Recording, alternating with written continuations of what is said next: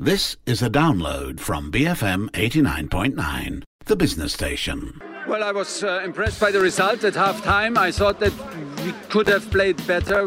I felt us not sharp like we can play sharp. I felt that we still digest a little bit the long week in between the games because we gave a lot of load, because we have players who came in late and they continued to do the pre-season work during this week. From time to time a bit with heavy legs and a bit sloppy in passing.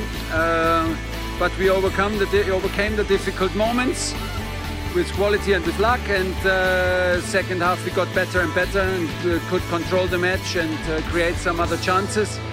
So perfect result and still room to improve. Off the Ball kicks off now on BFM 89.9. Thomas Tuchel speaking after Chelsea made light work of Arsenal on Sunday evening. Welcome to Off the Ball with me, Ross. It's our second Monday show of the brand new season. Love it, love it, love it. Hey, thanks for joining us. Also follow us on social media. It's BFM Football on Instagram and on Facebook. Joining me this evening to talk football, we've got Cam Raslan. Hello, Cam. Hello, Ross. Hello. You're excited. I can tell. Yeah. Absolutely. Nicholas Arnold is also here. Hello, Nick. Hi, Ross. How are you? I'm good. And you must be, because Leeds got their first point of the season. And top of the table to you, Mr. Craig Wilkie. Hi, thank you very much. That's very good of you to say. I think I can still see you from somewhere down there. Oh, it started already in game 2. All right, then, let's get on with week 2 of the brand new season. Weekend 2, Arsenal 0, Chelsea 2 was the big Sunday game. Romelu Lukaku returned to make his second Chelsea debut 10 years after he made his first. And he was pretty much unplayable, wasn't he, Karen? Oh, he was excellent. Should we be surprised? No, he's been excellent for a very long time. He scored his goal from like 3 inches out. I think I've seen him miss those before. Or I'm mixing him up with Torres or Benteke or someone like that. But no, Chelsea are going to be, they're going to win. They're fantastic. What for me was interesting was how awful Arsenal were. Real bunch of lightweights. It was like a team entirely made up of Juan Antonio Reyes, who was a good player, but you want a bit of a spine in there. And this is Arteta's team. But they are not capable of anything. I don't think you can even put a new manager and expect anything else. It's like all the cliches of Arsenal pushed to the nth degree. Absolute lightweights. They are so unconvincing, and there's nothing wrong in losing to Chelsea, but they had a few flashes, but they're going to struggle against everybody.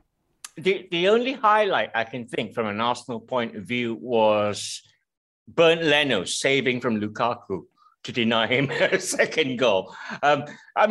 Nick, Cam's got a massive point there. Really well illustrated by the second Chelsea goal.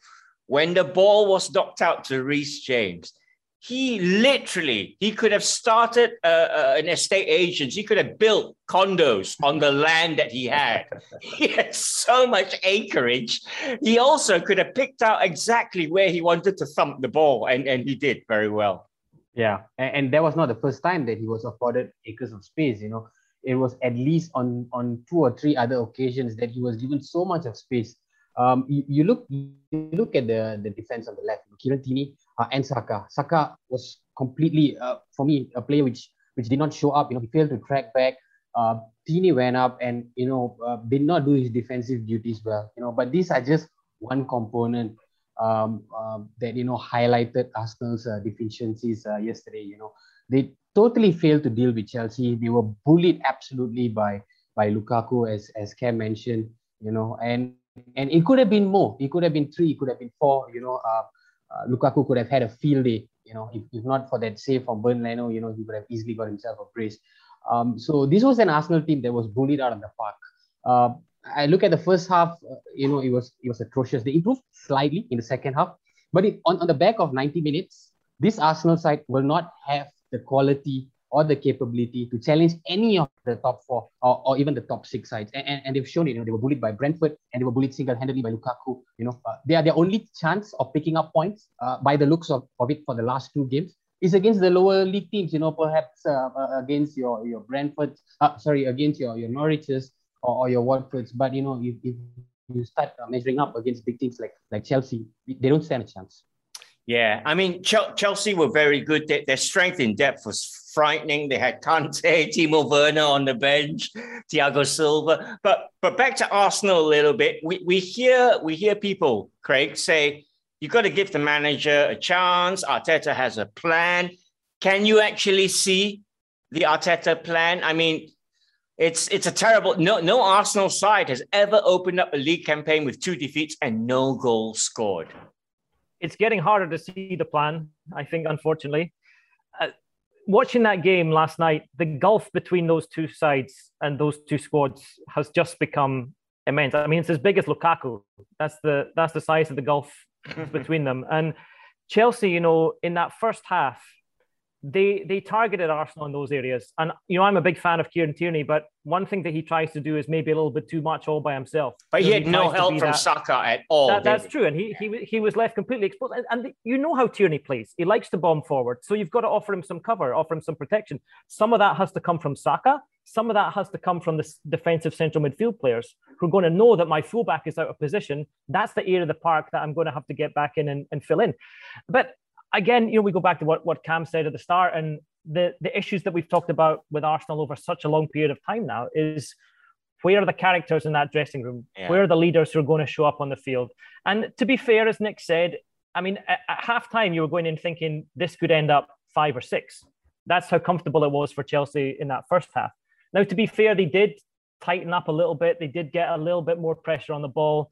Even Aubameyang coming on, although he didn't have a great game, it just lifted them, I think. The fact that, one of your bigger players was back out there on the park. But again, the strange thing about you talk about Arteta and the project, he spent a bit of money. It's not as if he hasn't been backed in the transfer market. He's just brought in Ramsdale now again in the goalkeeping position. Is that really where he needs to spend that money? I don't know. But again, if you can only go so long without results, with playing a certain way, and players that you bring in, maybe they don't perform as well as you would like. And Arteta knows he's under pressure. He came into the season under pressure. He's under much bigger pressure now after 2 games. And I don't think this will be allowed to go until Christmas, let's say, if things don't improve markedly at Arsenal. Well, I tell you what, it's Man City next weekend, so we could be saying different things next Monday. Did you notice Bernd Leno wore the Arsenal away top, like the team wear, instead of a goalkeeper top? Just little things I like to pick up. Every team has about 6 kits these days. Yeah, I know. But it's strange that he just decided, no, I'm not going to wear any goalkeeper top. Just going to wear the away top, the away kit. Anyway, let's move on. Talk about Liverpool, who surged to the top of the table, albeit just after 2 games. It was a very convincing 2-0 win over Burnley. This is Liverpool of old now, Cam, we're seeing. This is title-winning Liverpool back. Yeah, with the same strength in depth, or rather lack of. This is the top 11, and they're fantastic. Watching the matches this weekend, and this one in particular, I ended up thinking about beats per minute. It's like, but when a team are all together, they don't necessarily have a tactical plan, but they're all capable of playing to the same beats per minute.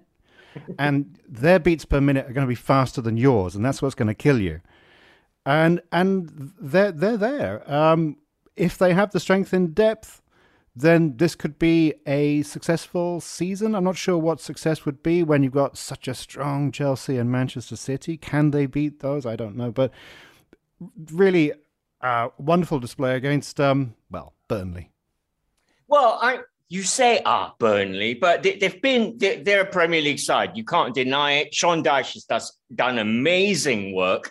But Nick, I look at this Burnley side. I look at that 2-0 loss to Liverpool, and I'm trying to find a big plus. And the only thing I can come up with is I thought Dwight McNeil on that left-hand side looked quite useful. He looks like he's willing to run at people this season.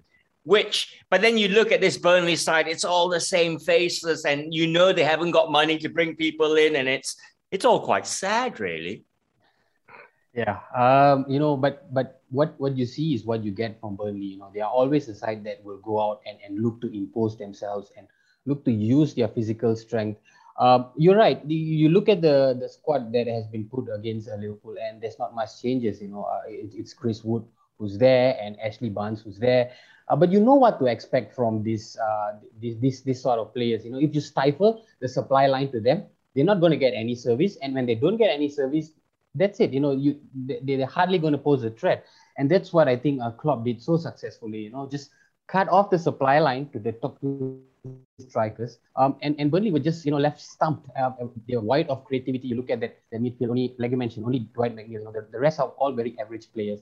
But having said that, this Burnley side will give a good account of themselves against teams that are equal at strength with them. So tough loss, but I expect Burnley to bounce back in the coming matches.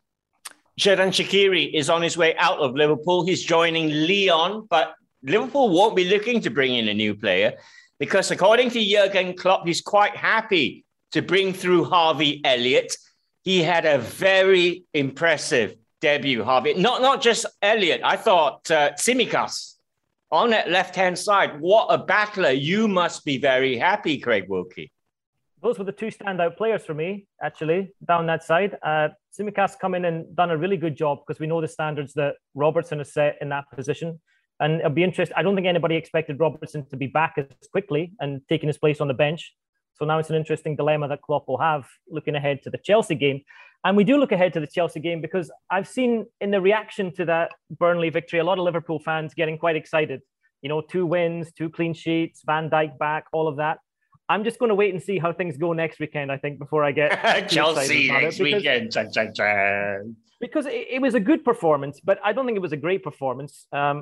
Elliott definitely excelled. He's got that little bit of, he's got a change of pace about him. He's willing to take people on. He's willing to take a risk. That's what I like. Every time he gets the ball, his first instinct is to try and play a defense splitting pass or try and bring someone into the play. He doesn't just look to, knock it about with his fullbacks or something like that. So that's very encouraging. And it's great to see a young player like that given an opportunity. What was interesting to me also was after the game, we had a bit of a war of words through the press with the managers of this new refereeing approach, let's say, of let the game flow. Laissez-faire, shall we say. Yeah, which I absolutely love. I've got to be honest. I think the first 2 weekends have been wonderful. And the game you only realize now how much the game had lost that. Yeah. How it started to become almost a non-contact sport. And on this occasion, I disagree with Klopp because he came out a little bit upset and said, my players, they took some, pretty heavy challenges. If you want to see that, you should go and watch the wrestling, was his point of view. But I thought it was great. And of course, Sean Dyche, you got to love him. He came out and said, well, we were told in the build up to the game, there'd be no soft fouls given. And there was too many soft fouls still given for my liking. Sean Dyche, don't ever change. No, don't ever. Yeah. So I was happy to see the return of some kind of blood and thunder football. And it's been very refreshing. And Liverpool can deal with it. They've got enough physicality in that team. They've got enough big players. So I don't think Klopp needs to complain too much about all of that. No, it's a great start to the red half of Merseyside. Blue half must be quite happy too. We'll talk about them later. Champions Man City. Normal service is resumed. Man City 5, Norwich City 0. Jack Grealish even got himself a jammy goal on his home debut, Cameron Aslan. But you'd expect that City to beat Norwich 5-0. Yeah, I think somebody said that last week on this show, was it? Somebody must have got that one right. Jack Grealish scored what will end up being, I'm sure, the goal of the season. I don't know. It's like any of us could score that goal if we just stick us in the right spot. But great, and he looked so happy afterwards, which was really great to see. No, City, fantastic. I couldn't help comparing them in a way to Arsenal because they're sort of physically the same kind of players. Mahrez is not an ogre of a man or anything, and Sterling. But again, I feel like that beat per minute thing. They're all on the same page. They know what's expected of them. When Grealish tapped in that goal, I think there were 3 City players sliding in at that very moment for the cross. The movement forward is exceptional, and they're getting it together. I've put down Chelsea to win everything, but this City, it's going to be exciting. Well, the caveat, I think, is if Harry Kane does join City, then okay, it's not quite clear Chelsea will win the title just yet. But yeah, they were impressive. Gabriel Jesus with a hat trick of assists. But Norwich, Nick, you gotta fear for them. -8 goal difference after 2 matches. They didn't force a single save from Ederson. Are they going to be the same Norwich as the one that went down last time? I look at that the Norwich which got promoted, their first season back. I think it was 2 seasons back, and they did really well. Simply because they started really well. They were playing an expensive brand of football. They took risks. They were daring. And of course, Timo Pukki was, out of this world. I think they've lost that sort of threat up front. You look at the 2 main men of Norwich, Todd Cantwell and Timo Pukki, and these 2 guys have not shown up. And if you are relying on certain individuals to win your matches, and they simply performing below par, then a team like Norwich, which has now returned back to the Premier League, facing up to all these other teams that have reinforced their squad to a certain extent, you're going to face a lot of problems. I look at the City game, and it's the most straightforward win Man City will ever get. But moving forward for Norwich, other teams are going to be looking at them and seeing how easy it was, for City to penetrate. Every time Jesus had the ball on the right, you knew that there was a goal coming. And the defense was all over the place. They were not organized. There was no communication. And other teams are going to be looking at them and seeing Norwich as a sure 3-pointer. So it's really uphill task for them. Despite it only being 2 games in for Norwich, they're already looking like favourites to go down. Yeah, worrying already for the Canaries.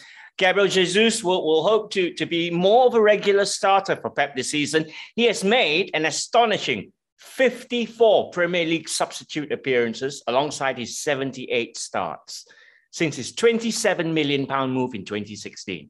There you go. I statted you out as we head into our first break. Astonishing! The ultimate steal! How have they gone and done that? Off the Ball on BFM 89.9. Barely a player in the land playing sharper football than this guy right now. Off the Ball on BFM 89.9. And we're back with Craig Wilkie, Nicholas Arnell and Cam Raslan on this lovely Monday evening. Looking back at the second weekend of Premier League action, Southampton won, Man United won, Mason Greenwood saving a point for United with an equaliser. This was a classic example, Craig Wilkie, of why Manchester United were and probably still are after a number 9 in their setup, because they so obviously miss a striker, don't they? You mean you weren't convinced by Martial's performance? Well, only one team in Manchester can get away with constantly playing false 9s, right? And they don't wear red. True. Although the surprise to me was why he was playing at all. Why the need to tinker and change with a side that just went out and beat Leeds 5-1? That was the mystifying part to me.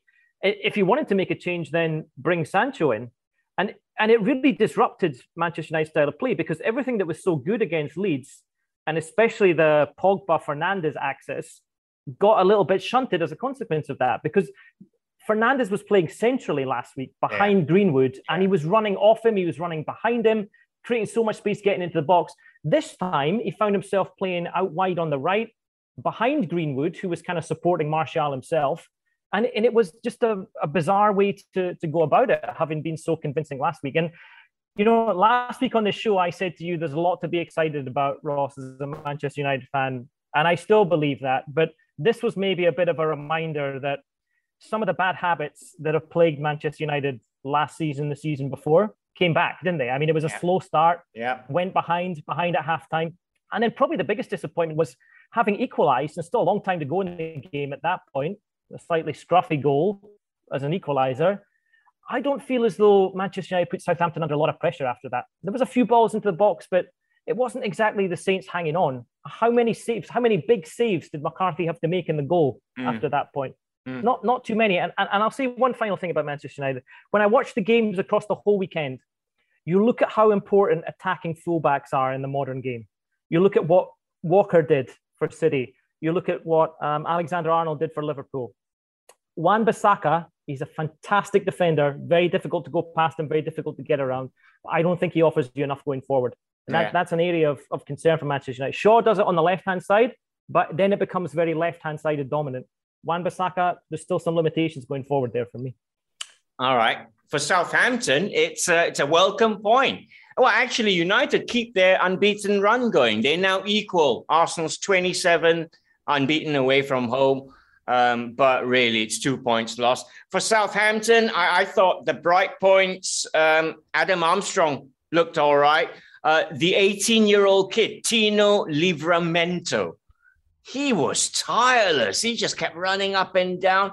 Do you think Southampton should worry, Cam? I mean, have you seen enough from them to think Hassan Huttel in that rather snazzy, do you see his waistcoat and then the collarless shirt? I thought, a bit of style, Austrian style. Yeah, well, unsnazzy was the Manchester United away kit. That's just, I don't know what that is. Yeah, I think it was you actually, Ross, last week. You kind of hinted in a rather mocking way. I think you sensed that Southampton's got a 7-0 against them at some point. 9. I said 9. A 9, and you were kind of like gloatingly thinking it was going to be this match. And it really wasn't. I think most people have got down Southampton. I wasn't thinking about this match. I was thinking about when Lukaku comes calling. Okay. But I think a lot of people have got Southampton down as really struggling this season. And, I mean, they got some there. But the good news, I think, for United was that it looked like Pogba was still into playing football for Manchester United. That was quite nice to see. But it feels to me like a group of individual players who are very good, who have been sent out there to say, go do your thing and win a football match. This was the worst of United of last season. And because Southampton are in such trouble already, they probably thought they could play around with this one. Perhaps the changes they thought they could do on this one. But this United, if they play like this, oh God, it's going to be an awful season for them. Shows you the importance of 34-year-old Edinson Cavani to this Manchester United side. Because and Fred cost £52 million. I still, till this day, I have not got my head around that. Let's move on. Talk about, I thought, the most entertaining game of the weekend. Leeds United 2, Everton 2. Leeds had to twice come back from behind. Rafinha. It was weird, Nick. Rafinha started with shots really wide of goal. It was like almost corner flags. And then he slowly got better with his shots, didn't he? With his attempts until he hit a sublime equalizer. But 2-2, first point of the season. You happy? Yeah. And I think, neutral fans watching, all around the world, they will also agree that Leeds will give you the best value of entertainment. They've shown that last season, and on the back of this game, again, it was a thrilling match. Well-deserved point for both teams. I thought Leeds did really well. They tried to fix the frailties of the trashing against Man United, and they plugged the holes to a certain extent, helped significantly by the return of Calvin Phillips, even though he was not fully match fit. He's still trying to assimilate himself back into the intensity that Marcelo Bielsa demands from his team. But it was good character. They showed really immense character to come back, twice to get that well-deserved point. And this match, it could have both teams could have won it at the end. There were chances right till the death. As you can see, Patrick Bamford, on his backside, receiving the ball in the penalty box, just trying to slide that ball in. It just shows the intensity that both sides try to put out. So, well-deserved point. I think the only way for Leeds is forward. 36,293 really noisy punters at Ellen Road this weekend. The noisiest crowd of the weekend by far for me. Everton maybe will feel a little aggrieved that they didn't win this, Craig Wilkie. I thought Demarai Gray looks a great signing. He was terrorizing down that left-hand side. He looks a useful player. They've got not a bad side, Everton. They do have a decent side, and they've had a decent side for a number of seasons now. It's just a question of, can they put a run together consistently that's really going to get them back up there into the, dare we say, the kind of territory that Moyes had them in quite a few seasons ago now. And I agree with you, this was the game of the weekend for me. It looked good on paper, and it delivered on the pitch as well. And two sides that Leeds, of course, we expected. We know how they play under Bielsa. We know they're going to get forward at every opportunity. We didn't know exactly how Everton were going to play under Benitez. And I've been a little bit surprised by how progressive they've been, let's say. I thought he would come in and maybe, tighten things up a little bit defensively, make sure they get men behind the ball, look to frustrate teams first before they go and play themselves. But so far, in the opening two games, albeit in games that they might have felt that they have a decent chance in, they've taken the game to the opposition. And when you've got the likes of Calvert-Lewin up front, you've got to do that in a way. Yeah. You've got to give him those opportunities. And he looks so sharp. And I almost wonder if he was a bit underutilized in the Euros, to be honest. I mean, yes. I know he wouldn't be a starter ahead of Kane, but a really good option to have brought off the bench, maybe more than happened. And Doucouré is another one that warrants a mention, because he's been a player that we know the qualities that he has. He's got a little bit of everything as a midfielder. He's got that box-to-box range about him. He's got an ability to bring others into the game. And when he gets into attacking areas, we know that he can create and he can score goals himself. And he's really been at the heart of a lot of Everton's best play. But Rafa will be looking at it 2 weeks in a row. Defensive mistakes have proved costly. Keane had another one against Bamford. And that's such a frustration for a manager, because you can set your team up, you've built a tactical system, and players go out and make really basic defensive errors, and you cannot afford to do it at that level. A team like Leeds will punish you for it, and that's what happened. And so I think a point was a fair result for both sides, but Everton will be a little bit disappointed from the fact that they made some mistakes which gifted Leeds a way back into the game. Leeds United or Everton to finish higher for you, Cam? Oh, yeah, good question. I think Everton. I don't know how Nicholas Anil is able to survive as a Leeds fan, having to go through matches like that time and time again. And Everton, Benitez is notorious as being this defensive-minded manager. But actually, when I think back at the Benitez Liverpool, my memories are actually of a sweeping, attacking football. Yeah. And the defensive aspect was just a given. You've got to have a good defense. So I think Everton could have a really good season. I hope that Leeds can string together at least the next 5 matches good, because if they don't, I said it last week, and I think that Bielsa will just, as an honourable man, walk away. All right, brilliant stuff. Good point for Leeds to start off with. I think all Leeds United fans have very strong hearts, Cam, in answer to your question. Off we go to our second break. Back after this. It's glorious! Sensational hit! Sensational climax to a sensational game! Off the ball on BFM 89.9. Well, in terms of the purity of the strike, its direction, the power, it's all perfection. Off the ball on BFM 89.9. Hey, thanks for sticking around. It's our second Monday show of the brand new season. Cam Raslan, Craig Wilkie, and Nicholas Anil joining me. Of course, don't forget to keep up with your fantasy football teams throughout the season. This season, we've got prizes. The BFM League is brought to you by my-soccer.com. And throughout the season, we've got fantasy football tips provided to us by our friends at the Banger Committee. Many thanks. All right, let's get on with the weekend's football. Brighton are right up there at the top with the big boys after 2 matches, 6 points. Brighton 2, Watford 0. Brighton comfortably beat newly promoted Watford. It's their best ever start, Cam Raslan, to a Premier League season. And I know you, being a lifelong Brighton fan, quite interested in this. Yes, as a lifelong Brighton fan.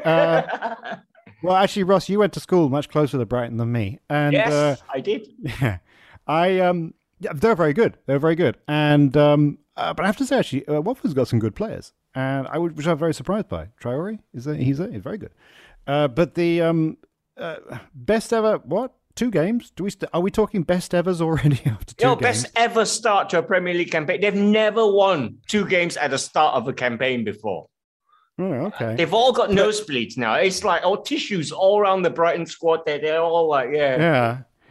But a question I would ask is if Arteta was to be kicked out of Arsenal, would Potter be a good replacement?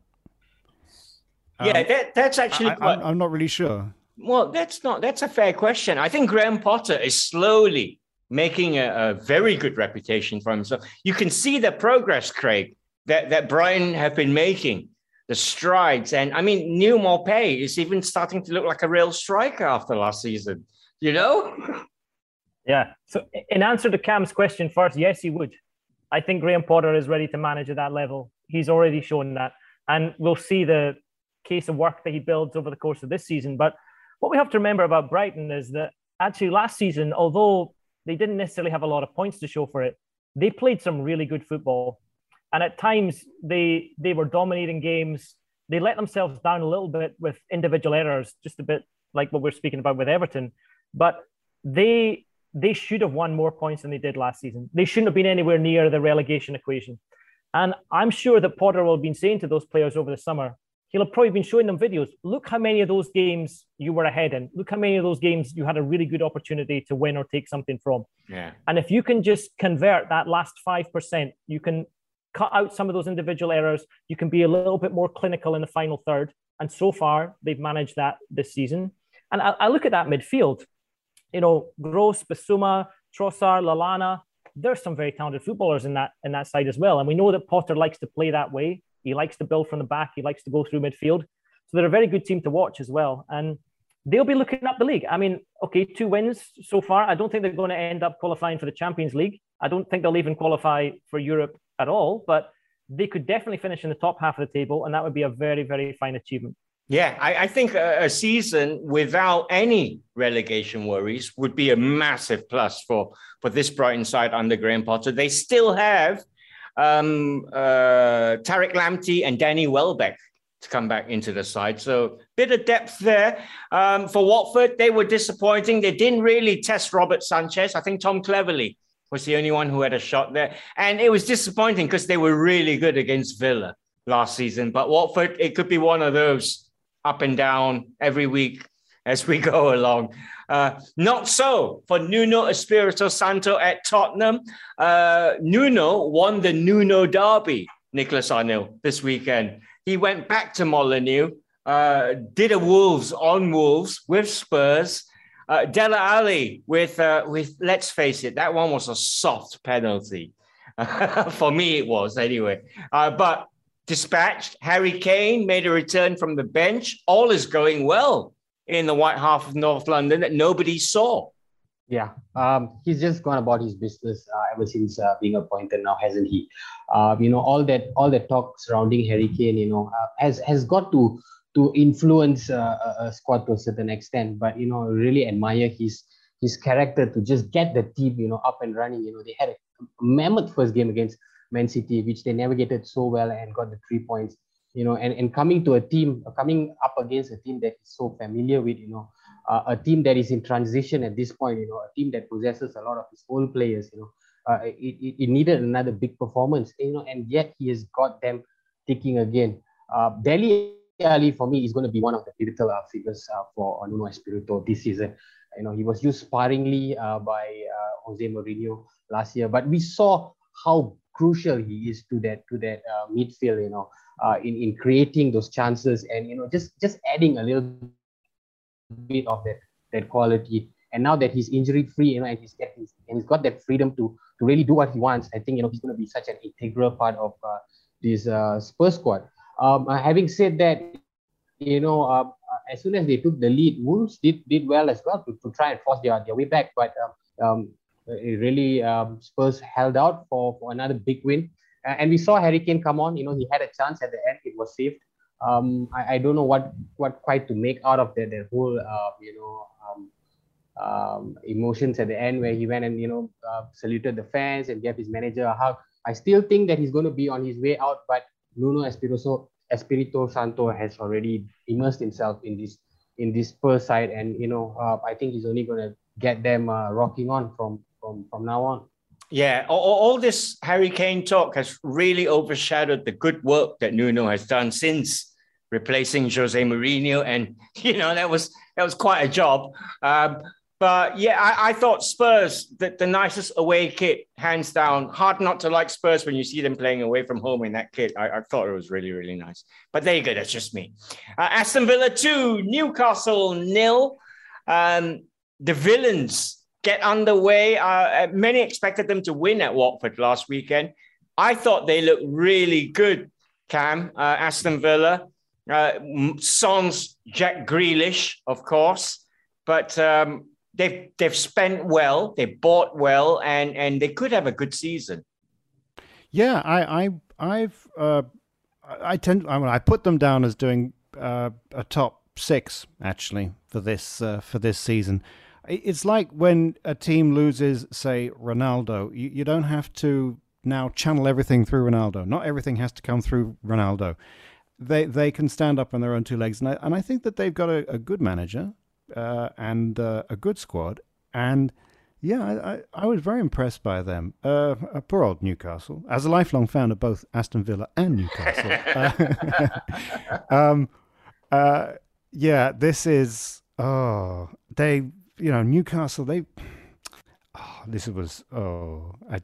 I don't know what to say. I'm so disappointed. It's going to be. It pains you to say it. To be Steve Bruce. I'd hate to be Steve Bruce. They just haven't got any substance. I mean, there's no. But for Villa, Danny Ings, if you're looking for someone to make fans forget about Jack Grealish, Danny Ings could be your man, Craig Wilkie. 2-2 now. Yeah, what a way to start. And imagine your home debut with the fans back, and you that goal like as that. Well. Yeah. What a phenomenal finish. He had far too much room in the box. Yeah. Let's be honest about that. But it's a well-flighted cross in, and there's a lot goes into that goal. The athleticism, the awareness, and then the way he catches it. The goalkeeper's got absolutely no chance.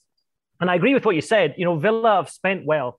They've taken the Grealish money and they've reinvested it, and they've done it smartly in areas of the side that needed it. And the surprise was last week that they came out a little bit sloppy. And that's even last season they were a bit up and down. There was inconsistencies there. So that's going to be the real challenge for them: is can they put those performances together 3, 4, 5 weeks in a row and really start to build something? But there's a lot to be encouraged about, and I like the energy of that Villa side.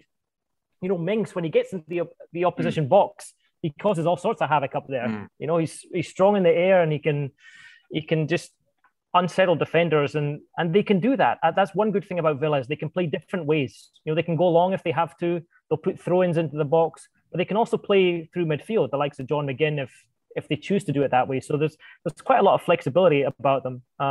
But yeah, Newcastle, I'm afraid they made it a little bit too easy overall. I suspect we'll find that there are 3 sides worse than Newcastle in the Premier League, and so they'll be safe. But it could be a long, hard season again.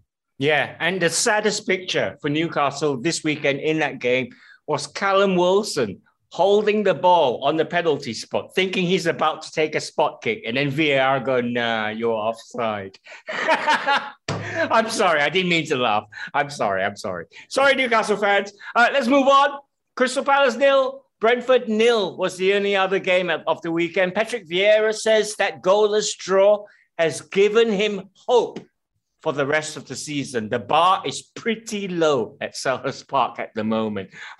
We're off for another break. We'll tell you what football you've got to look forward to this midweek then next. Look how tight it is. The first touch has got to be absolutely perfect. And it is. Off the ball on BFM 89.9.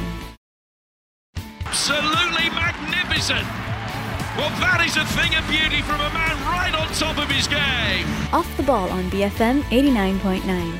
And we are back. Cam, Craig, and Nick joining me. Of course, one more Premier League match going on this weekend, and it's two teams with two teams with 100% record. Yes, because Leicester won as well. So West Ham take on Leicester Tuesday, 3 a.m. West Ham under David Moyes is good fun to watch this season, Nicholas Arnell. I'm saying that, and I'm obviously guffawing on the inside, and you can hear it. Yeah, that game last week against Newcastle, and there was a phase in that match where Newcastle looked like they were on top of proceedings, but then West Ham turned back the clock and showed the West Ham of last season. It was a complete team performance, highlighted by magnificent goals as well. We saw Michail Antonio, Thomas Souček, Said Benrahma. All these players are looking like they are playing at their very best. The only sad part is that they still don't have a focal point in after the absence of Jesse Lingard. But having said that, I think they still have a lot of quality to get the goals between them. I'm looking at Said Benrahma as one of the players to watch. I think he's still yet to live up to his potential ever since coming from Brentford. He's such a tricky player. He's got so much of tricks in the bags, and he's got goals to go along with it. So a lot of positives to look forward to for West Ham. But it's going to be a big test against them in form Leicester City. Arthur Masuaku is out for the Hammers. For Leicester, Ryan Bertrand is unavailable, COVID test. Timothy Castagna is fit. James Maddison has recovered from a back problem. Johnny Evans, though, is still out. I mean, this is predominantly still the same Leicester side from last season. It's still Jamie Vardy powered, isn't it, Craig? Yeah, it really is. But what a power to have. Yeah. It's interesting, looking at these two sides, that they had such good seasons, both of them last season, and Leicester, we know, have had a good season for 2 or 3 years now. And I feel as though they've taken advantage of so-called bigger clubs falling off the pace, as the likes of Arsenal or Spurs have struggled. Even Liverpool had their difficulties last season. And Leicester and West Ham are among that group of trying to break into that. And we know how difficult it is in terms of the Champions League revenue and the sorts of players and the sorts of expenditure that those other clubs can make. But it's great for the league if they can. And they've both have been really good to watch as well.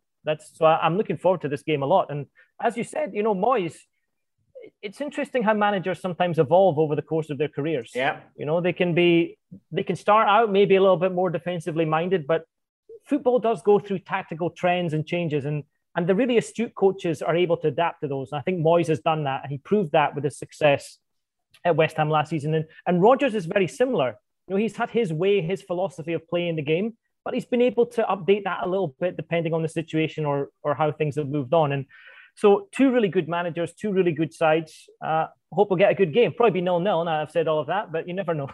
Score prediction, Cameron Aslan. West Ham versus Leicester City. I am looking forward to this. I'm going to just go with my heart, though, and say Leicester 2, West Ham 1. Oh, okay. Lots of EFL Round 2 matches happening this weekend. It does not involve clubs who are involved in European football. So there are some potential banana skins. I'll read out some of the Premier League involvement. Aston Villa are away at Barrow Town, Wednesday, 2:45 a.m. I know, you're going Barrow Town. I'll tell you. They play in the United Counties League Division 1. They play at home at Riverside Park.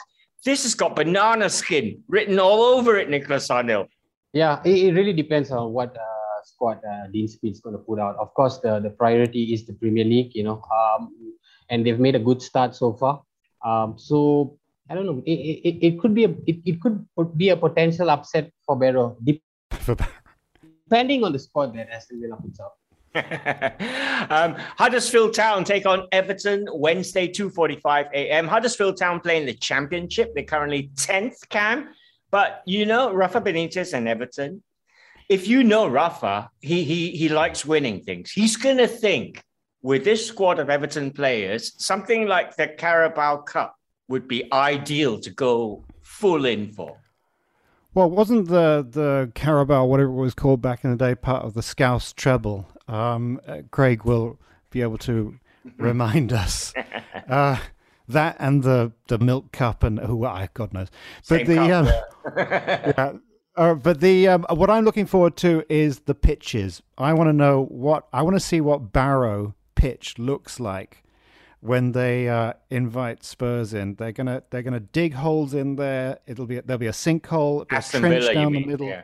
Is it Aston Villa? And it'll be full of mud, and so I'm just looking forward to seeing what the pitches are. Now, Bob Holmes on our Friday show is a big Nottingham Forest fan. He's not happy right now. Forest are rock bottom of the Championship, played 4, lost 4. They entertain Wolves at the City Ground Wednesday at 3 a.m. Wolves themselves, Craig, looking for a win. And I mean, things like this, it could actually kickstart the season. Yeah, for either. I was trying to think of how it could be worse than being an Arsenal fan, and then I remembered Bob and Forest. But that's the beauty and the heartache of this game, isn't it? And it also shows you know how football changes. I mean, of course it's a long time ago in the glory era of the likes of Forest, but big clubs can find themselves in all sorts of trouble over the years. And Forest, there's maybe been a few false dawns where we felt as though they were getting back to something like their old selves and pushing for promotion and all of that stuff. But things look quite difficult now. And as you see, these cup games are really interesting from that point of view of how seriously our side's going to take them, and which will one or the other, really decide that it's worth the effort. But it can, even at this early stage, we're talking about kickstarting a season where clubs have got off to a really bad start, and maybe Wolves even a little bit more. Not that they've got off to a terrible start, but a new manager coming in wants to get the fans on side, wants to give them something to look forward to and be hopeful about. And he's got some good players, but I look at the likes of Traore, right? And he's so raw, he's like the physicality of him. And I wonder, is he a raw diamond or is he just raw? And we've seen those instances in the first 2 weekends where he's been clean through on goal, 1-on-1. And the goalkeepers have made good saves actually, but those are chances that you have to score at that level. And maybe against Forest, he'll get 2 or 3 of those chances and get a goal. But that's the sort of confidence I think you can look to for sides like that. If you're playing against lower level opposition, you want those players, feeling good about themselves, getting on the score sheet, and that'll be on the minds of those Wolves players and the management. Yeah, Adama Traore really needs to go to finishing school. Leeds United against Crewe Alexandra. It's Wednesday, 2:45 a.m. Crewe are 22nd in League One, only 24 teams in League One. 4 matches played, winless at the moment. This is where Leeds fill their boots at Ellen Road, Nicholas Arnold. Yeah, but Marcelo Bielsa has never been big on cup matches. I don't know if there's going to be heavy importance this season. I think it's going to be a much changed lineup. And again, it really depends on the squad that the Leeds put out. They should have enough quality to beat Crewe, nonetheless. But then again, you never know. Leeds have been ousted in first round in cup matches quite a few times over the last few seasons. So I'm just hoping that they get through this one. All right, some interesting ties. Brentford, who are now a Premier League team, take on Forest Green Rovers. They play in EFL League 2. Cardiff City versus Brighton. Cardiff are 6th in the Championship. Watford against Crystal Palace, all Premier League tie. Newcastle against Burnley, also all Premier League tie. Newport County versus Southampton. Could be quite interesting. Newport are League 2. And being a lifelong supporter of Newport County, Cam Raslan, I'm sure you're looking to them to win this one. Newport, is that in Wales? Are they in Wales? They are in South Wales, yes. All right, got it. Yeah, my mother was born very close to there, actually. I don't care about the League Cup. I want to scrap it. I say this every year, and I know they listen to this show, and the momentum is building, and eventually I think we're going to succeed. Scrap this damn cup because it's just a waste of time and energy for players who are playing far too much football as it is. You try telling Newport County that. West Brom against Arsenal. It's the only other Premier League team involved in the EFL Cup round 2. Of course, there is the second leg of the Europa Conference League, which Tottenham are involved in. Quick word about this one. Tottenham 0, Pacos de Ferreira of Portugal 1. Nicholas Arnell, do you see Spurs turning this one around and progressing? Yeah, I'm not sure how much of an importance they're going to pay to this new competition. But Spurs have enough quality. If you look at the great start they've made so far. The only big question that remains is whether Harry Kane will play. I think if he doesn't play, there's almost we can be almost certain that he won't be around come September. But Spurs definitely have all the firepower to get through this one.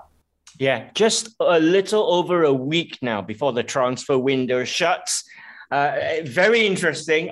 That's your football that you can expect this midweek. I've got to say thanks to the guys. So thank you, Craig Wilkie. Thank you very much. Always a pleasure. Thank you, Nicholas Arnell. Yes, Ross. And thanks, Cam Raslan. Thanks, Ross Yusuf. You're most welcome. Have a great week, everybody. Bye now.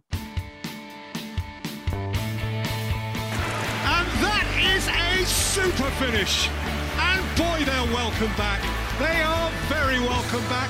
Off the Ball every Monday at 8 p.m. on BFM 89.9.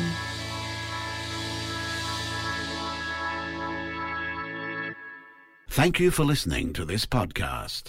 To find more great interviews, go to bfm.my or find us on iTunes. BFM 89.9, the business station.